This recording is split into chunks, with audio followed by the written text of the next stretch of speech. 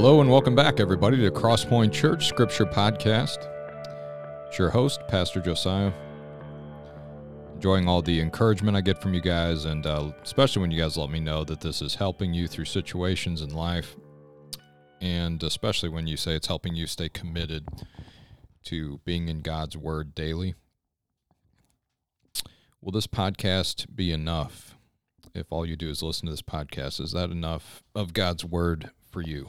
No, it's not. That's not even what we're trying to do here.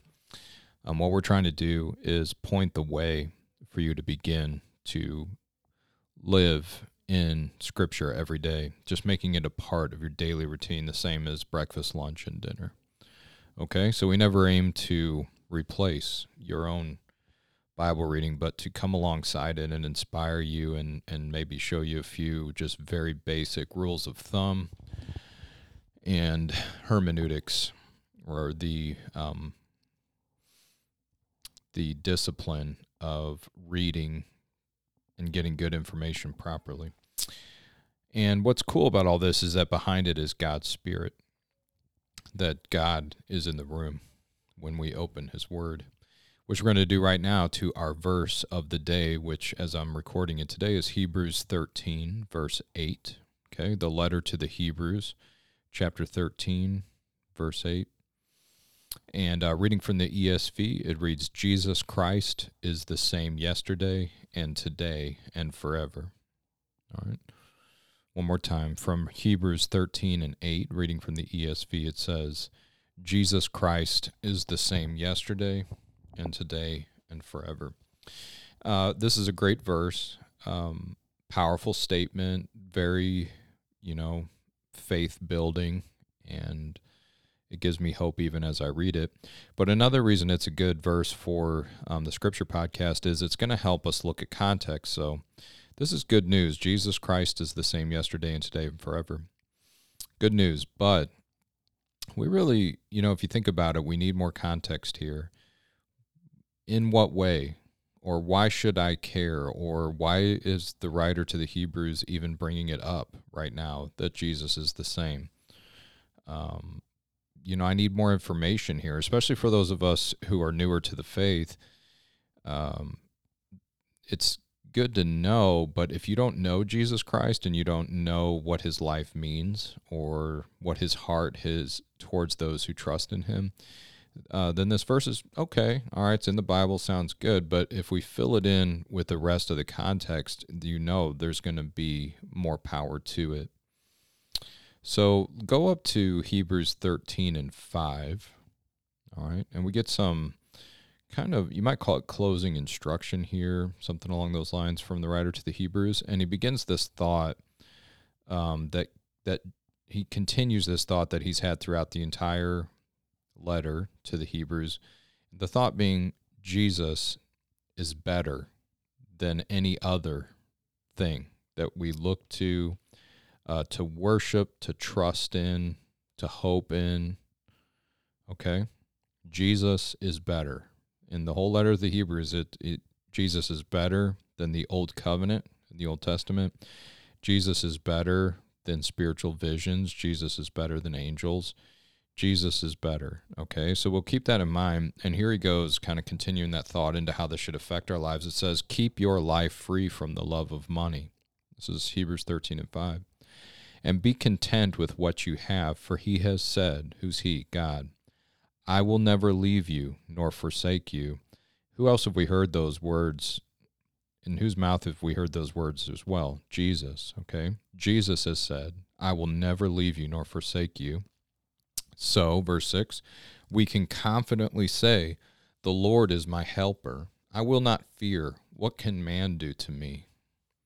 Now, verse 7 is going to say, all right, but what would that look like in real life? Or have we had an example of this? And the writer of the Hebrews points towards the leaders that this congregation that this letter was sent to, the leaders had an example of what this looks like, to trust Jesus Christ instead of money and other ways that we support ourselves.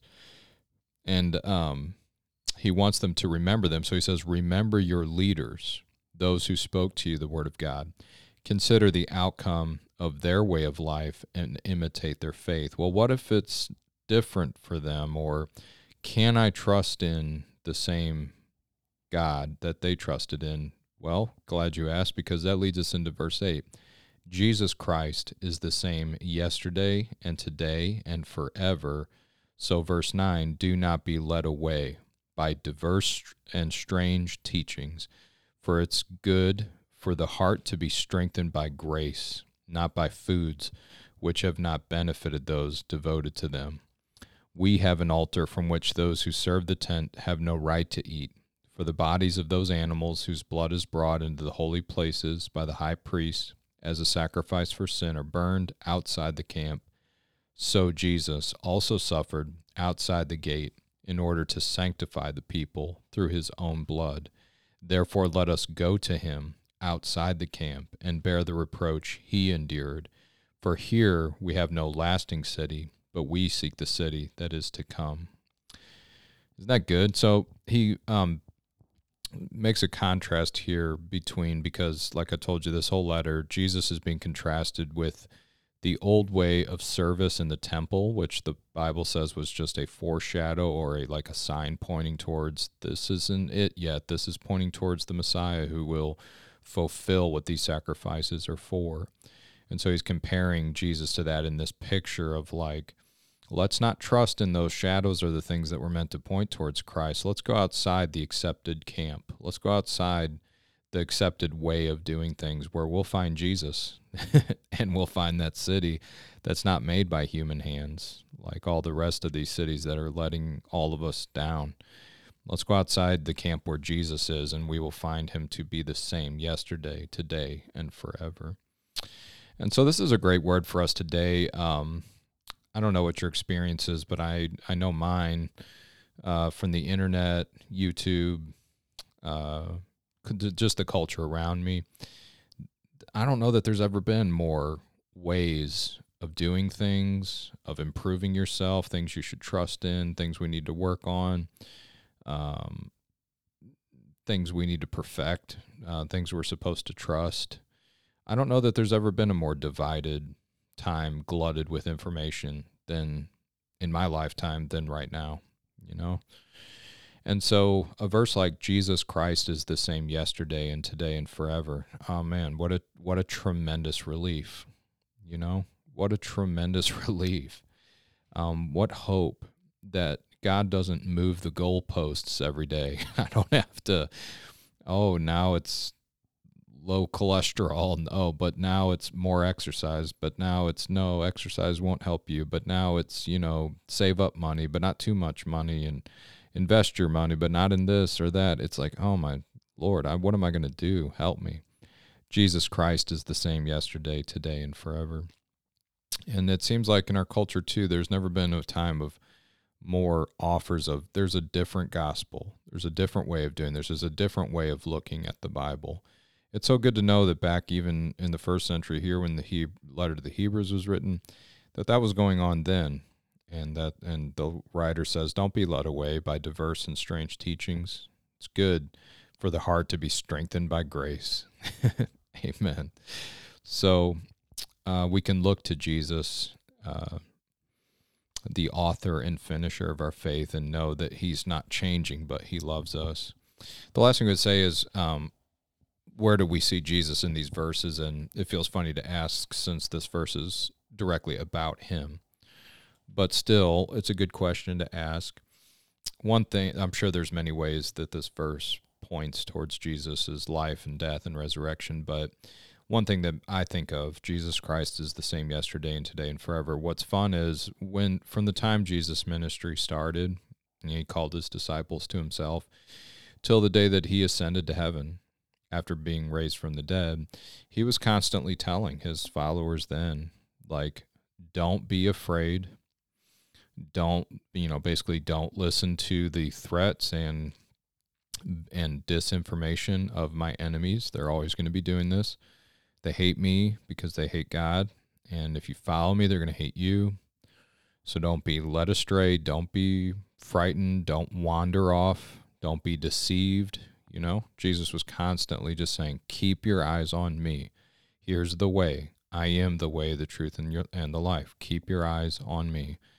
And when it led up to his suffering, he said, hey, don't let this throw you. When he was crucified, he said, hey, don't let this get rid of you. When he came back from the dead, he appeared to his followers, sometimes up to 400 of them at a time, and said, hey, I told you so. I told you I'm the same yesterday and today and forever. Nothing stops me, not even death. And when he ascended to heaven, he told the guys again, hey, do what I told you to do.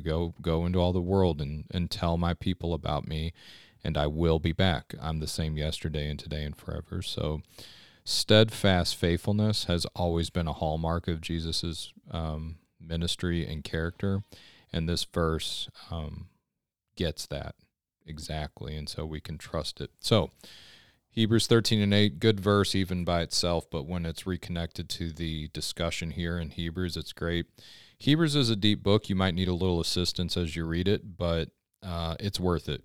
Good book. Powerful stuff from beginning to end, so I highly recommend it. And I hope some of our verses will lead us there again in the time to come. But in the meantime, thank you for tuning in. We'll see you next time.